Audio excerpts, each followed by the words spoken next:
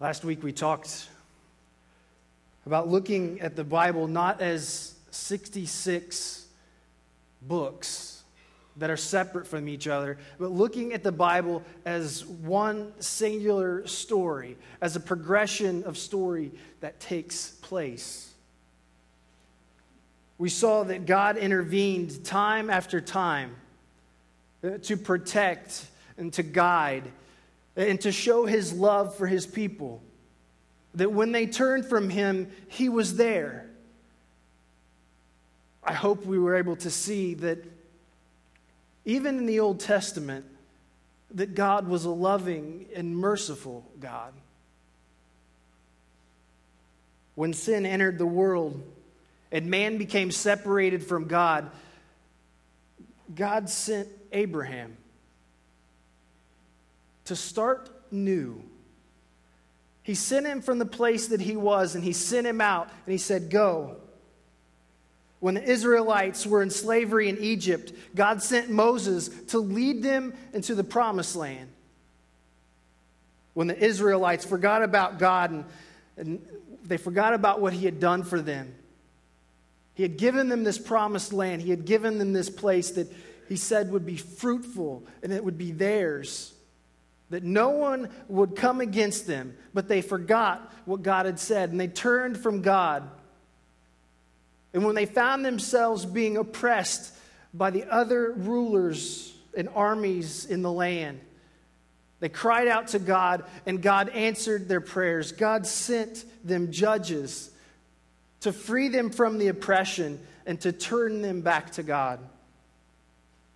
When the Israelites continued to turn from God, he sent prophets to show them the errors of their ways and to teach them about who he truly was. God sent his one and only Son, Jesus, to live among us, to die for our sins. Before Jesus ascended into heaven, he told the disciples that before you leave Jerusalem, you will receive the Holy Spirit, that I'll send the Holy Spirit to you. Are we noticing a pattern that's taking place here? There's a word that just keeps happening to pop up every time God has to do something for us. He sends someone. You see, the nature of God, one of the things that he would be characterized by is that he is a sending God. It's not all about God standing up and saying, "This is what you're going to do," and it's done. But he sends people into the world to speak for him. As he sent Abraham and the prophets and the judges. We talked about the Missio Dei, the mission of God. And we actually see the mission of God running throughout the scriptures. That God had a plan, that he has a purpose. There's a mission, there's something that's driving God in his desire. And it's this unity to be one with his creation. In many circles, the Missio Dei has been weakened because there's this mindset that because this is God's mission, the church doesn't have to do anything. That his people can sit back and it's his mission. Why should we have to do anything? And so church has slowly become this thing we do on Sundays. Because it's God who does the work. Why do we have to go? But you see, all human mission, as seen as participation in and the extension of a divine sending.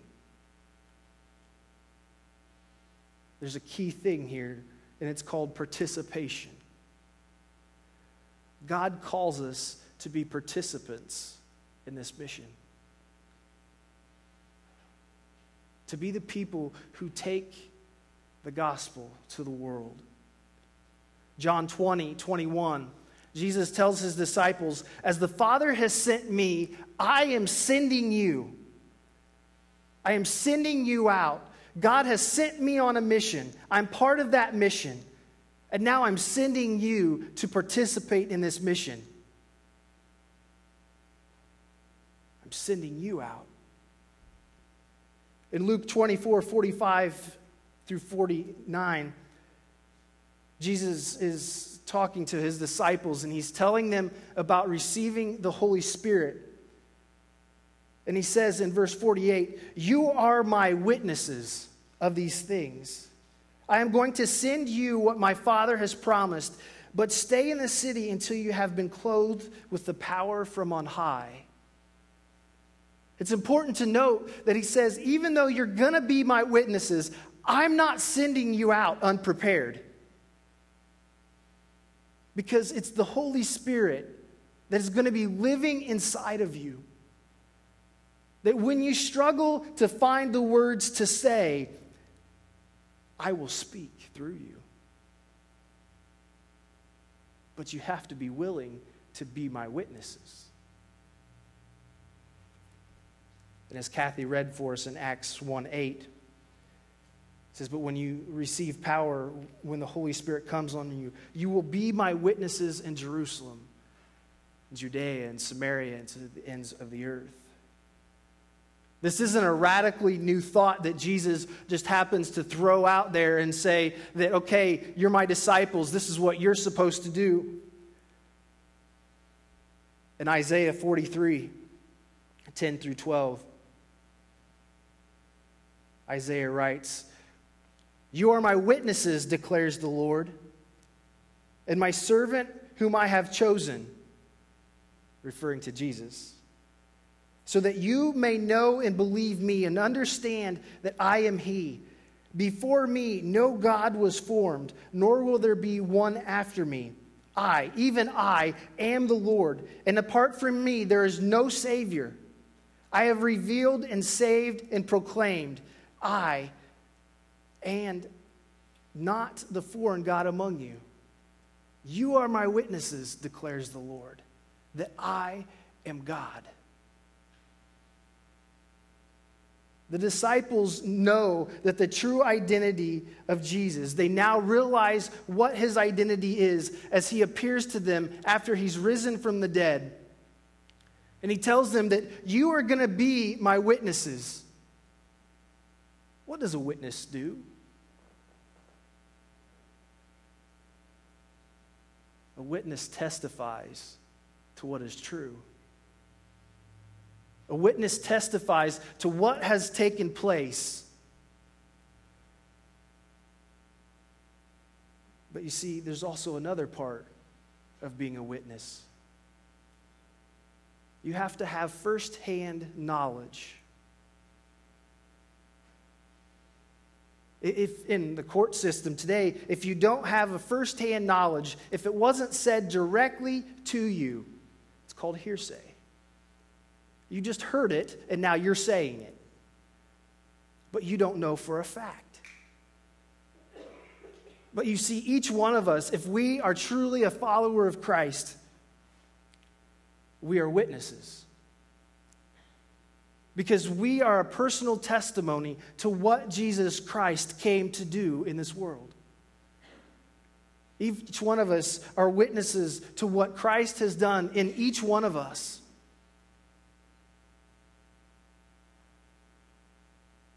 And Jesus is almost saying that just like in a court of law today, that it's against the law to not tell the truth when you know that it's the truth. But as Christ's witnesses, many times we keep it to ourselves. It's almost like this little secret that we have that we don't want anyone to know about, or we're embarrassed that they might think that we're different or weird. We are. Let's just be honest about it. We do some pretty weird things. But you know what? So do they. The church's mission flows out of the identity of God. The church's mission flows out of who God is. In Isaiah 49:6, Isaiah is prophesying about the Messiah, about Jesus, and he says, "It is too small a thing for you to be my servant, to restore the tribes of Jacob, and to bring back those of Israel I have kept." It's too small of a thing. It's just this Old Testament thing. It would be too small a thing to send my son into the world simply to redeem Israel. I will also make you a light to the Gentiles, that my salvation may reach to the ends of the earth. That you and I have the chance to be redeemed by Jesus' death on the cross to the Gentiles and to the Jews. But when we read this in Acts 13:47, Paul does something that it's really easy for us to miss if we're not paying attention and looking for it. Paul says in Acts 13:47, "For this is what the Lord has commanded us. I have made you a light for the Gentiles, that you may bring salvation to the ends of the earth." Paul took the singular you that Isaiah used in referring to Jesus, and Paul takes the plural, us, and says that you, the church, the body of Christ, are to be the light to the Gentiles. The mission of the church flows out of God's mission. It's ultimately God's mission that controls who we are and what we do. One of the things that it's critical that I believe for the church to do in today's society is to look at what we're doing as the church. If we're doing things that don't line up with the mission of God, why are we doing it? Is it so that we feel comfortable and happy and feel like the church is doing something to help us?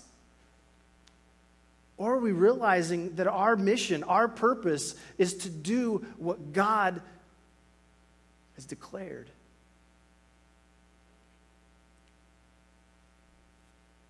The mission, from the point of view of our human endeavor and the humanness, everything flows out of being a committed participant as God's people for the redemption of the world. The mission is God's. You can call him crazy if you want, but he chooses to involve you and I in that mission. So at the end of last week, I asked the question, what about the gap? What about after Jesus sends the Holy Spirit? And what about until God returns, till Christ returns again, as we read about in Revelation? What's in the middle? What takes place in that time? You see, God sent us. God sends you and I. God sends you and I to be the light of the world.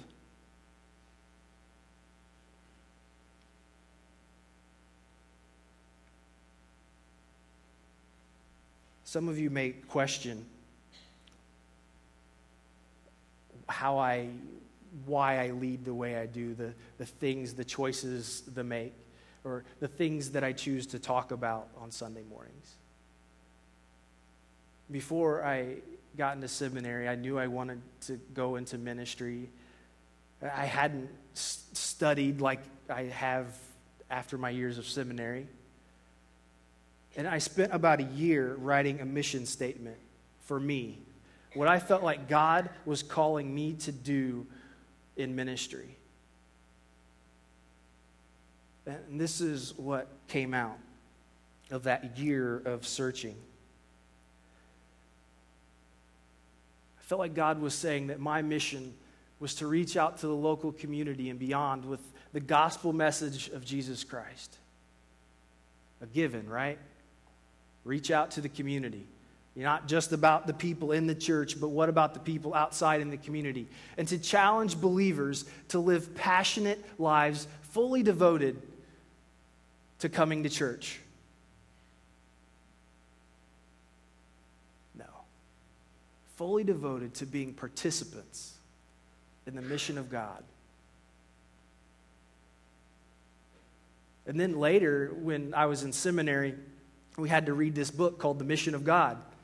And after I'm reading this book, I'm like, man, I was a genius and I could have written this book and made some good money. But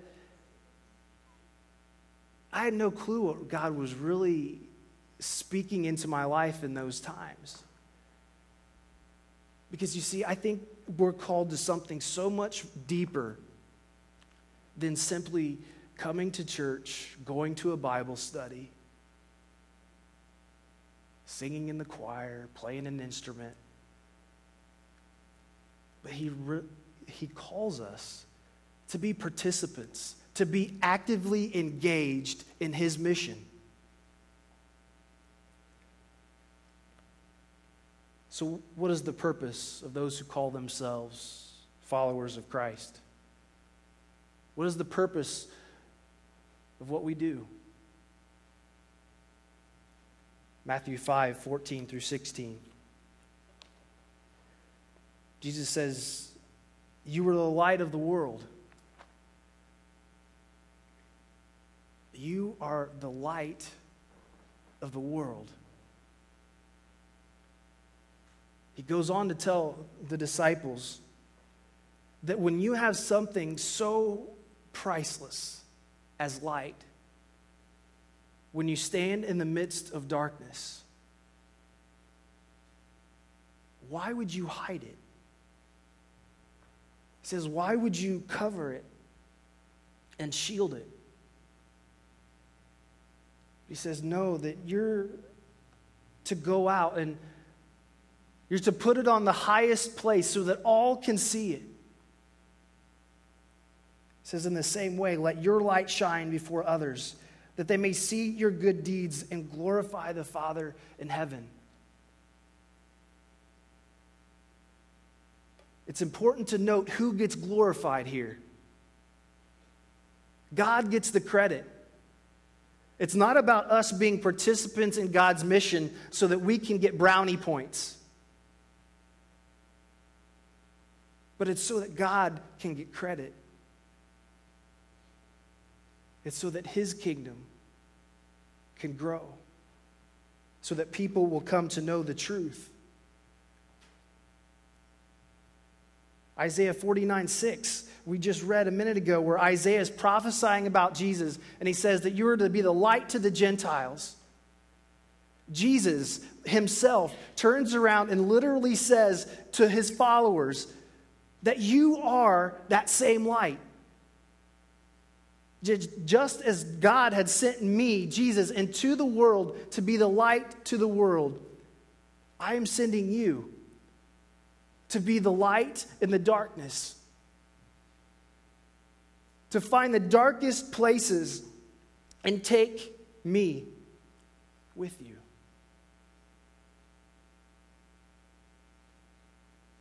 He sends the Holy Spirit to live in us, to speak through us.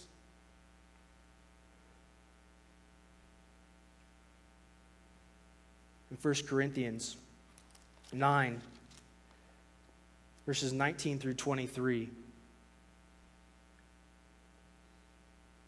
This is one of my favorite scriptures of Paul. He says, though I am free and belong to no one, I have made myself a slave to everyone to win as many as possible. To the Jews, I became like a Jew to win the Jews. To those under the law, I became like one under the law, though I myself am not under the law, as to win those under the law. To those not having the law, I became like one not having the law, though I am not free from God's law, but I am under Christ's law, so as to win those not having the law. To the weak, I became weak, to win the weak. I have become all things to all people, so that by all possible means I might save some. I do all this for the sake of the gospel, that I may share in its blessings. I put myself aside. I put my uncomfortableness aside when it comes to talking to someone who's totally different than me and makes me feel a little uncomfortable. I stand there in faith to be the light of the world. I put aside my preferences at times. I don't sacrifice my morals or my ethics. I don't sin in order to bring someone to know Christ. But I surrender myself for the cause of God and no one else.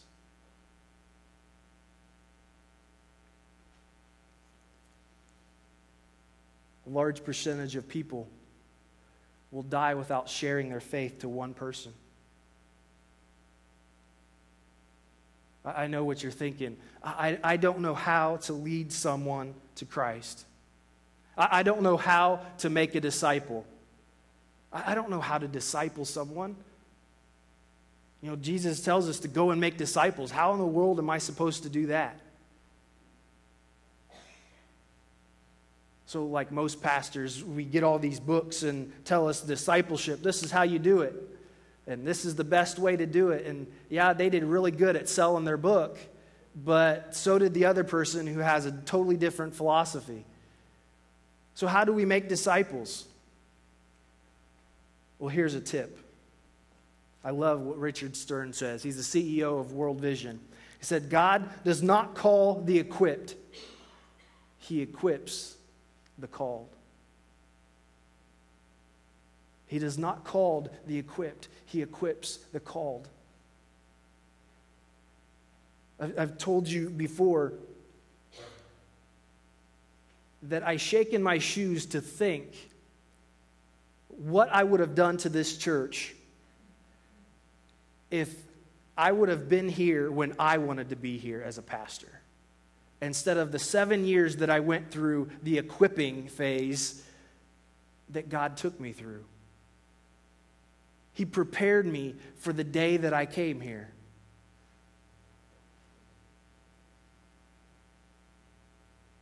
But I knew I was called. But was I willing to go through the process of being equipped? There were times where I said no, I wasn't. Jennifer can attest to this. I was done. I was impatient. I was tired of waiting.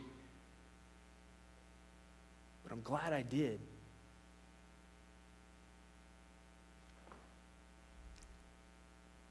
Ephesians 4, 1 through 6, and then 11 through 13, sorry. Paul says, as a prisoner for the Lord, then I urge you to live a life worthy of the calling you have received. Be completely humble and gentle. Be patient, bearing with one another. Make every effort to keep the unity of the Spirit through the bond of peace. There's one body and one Spirit, just as you were called to one hope when you were called. One Lord, one faith, one baptism, one God and Father of all, who is over all, through all, and in all.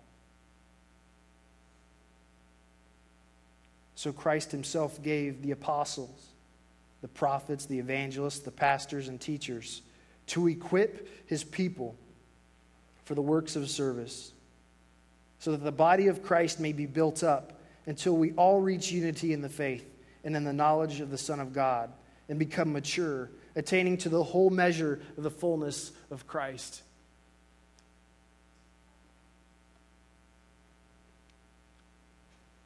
I'm going to step on some toes.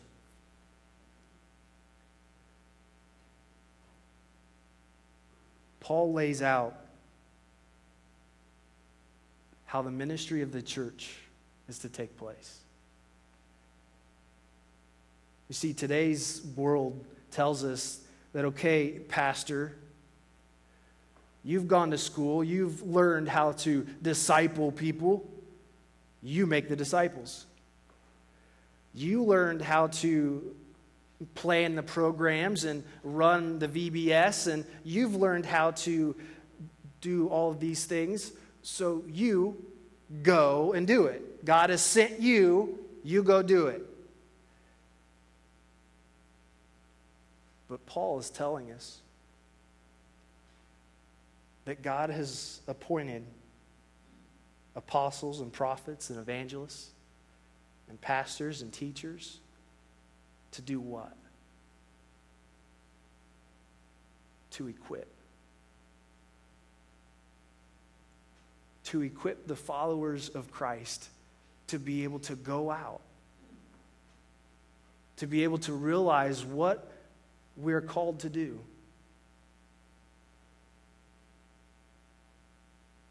Is my job to sit and do nothing? No, I'm not saying that.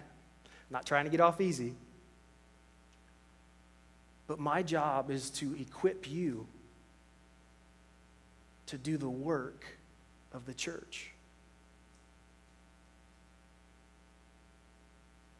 And I'll be honest with you. It's been a process of learning how to do it. How do I take so many different people and equip you guys to be the church? Especially when so many of you have grown up in a church where it was the pastor who did everything. It was the pastor who did the door-to-door evangelism. It was the pastor who drove the bus, who went and picked up all the kids that came on Sunday morning. It was the pastor who went and did all the visitation for the shut-ins and the sick. It was the pastor who went out and prayed for people in the community. It was the pastor who served on all the committees and boards and things in the community. It was the pastor, it was the pastor, it was the pastor. And you know what? The pastors are to blame. Because the pastors taught you that your job was to come on Sunday morning and come to church, because that is what made the pastor happy. When you came and our attendance records are good and we can turn that into the district office and say, hey, we did good this year, we brought in more money, we got people in the door,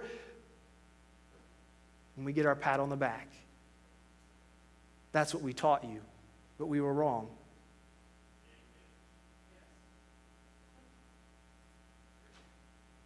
Our job is to equip.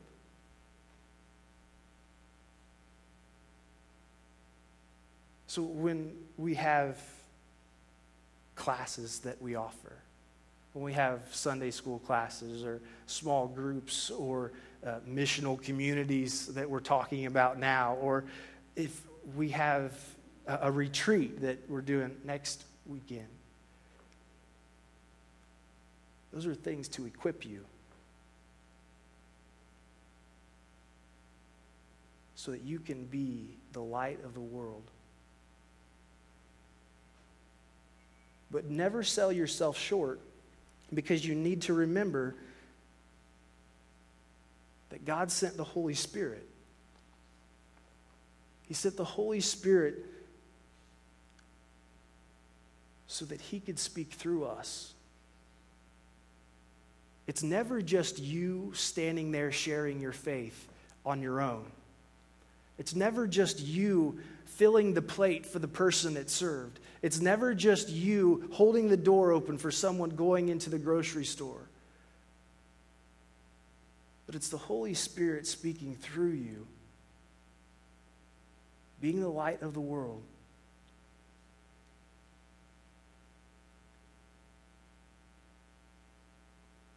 And you see, in order for Jesus to be able to be the light of the world,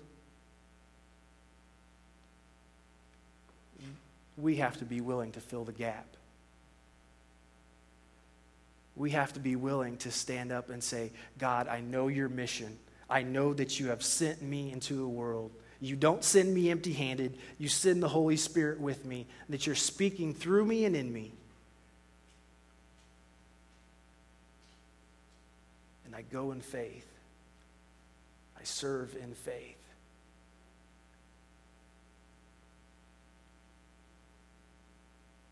Jennifer and I watched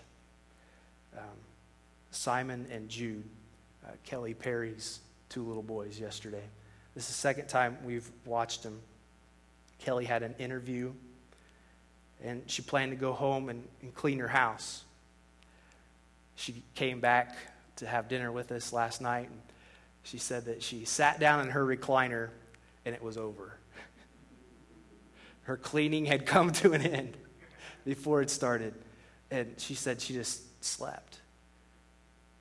Jennifer and I are like, good. You didn't hurt our feelings. But a simple thing as watching two little kids so that their mom could catch up on her sleep, or clean her house, or go to an interview. A simple thing, believe it or not, is being the church, is serving God, is serving each other, being the light to the world.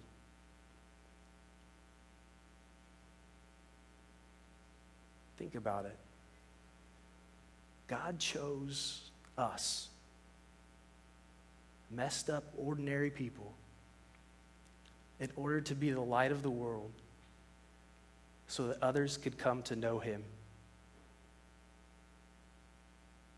And he sends us to messed up, ordinary people to live life with him.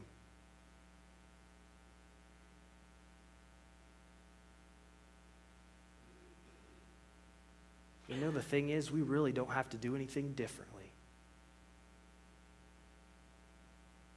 If we just live as Christ has called us to live. Serve when we get the chance. Love the people who aren't loved.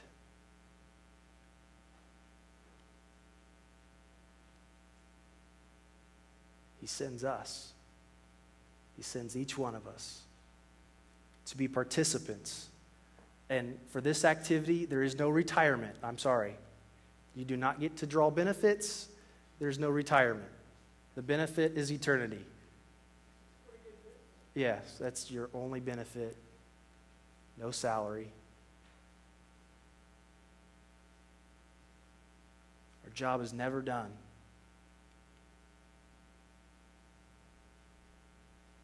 But you will never be more blessed than when you go. Because he's called us to go.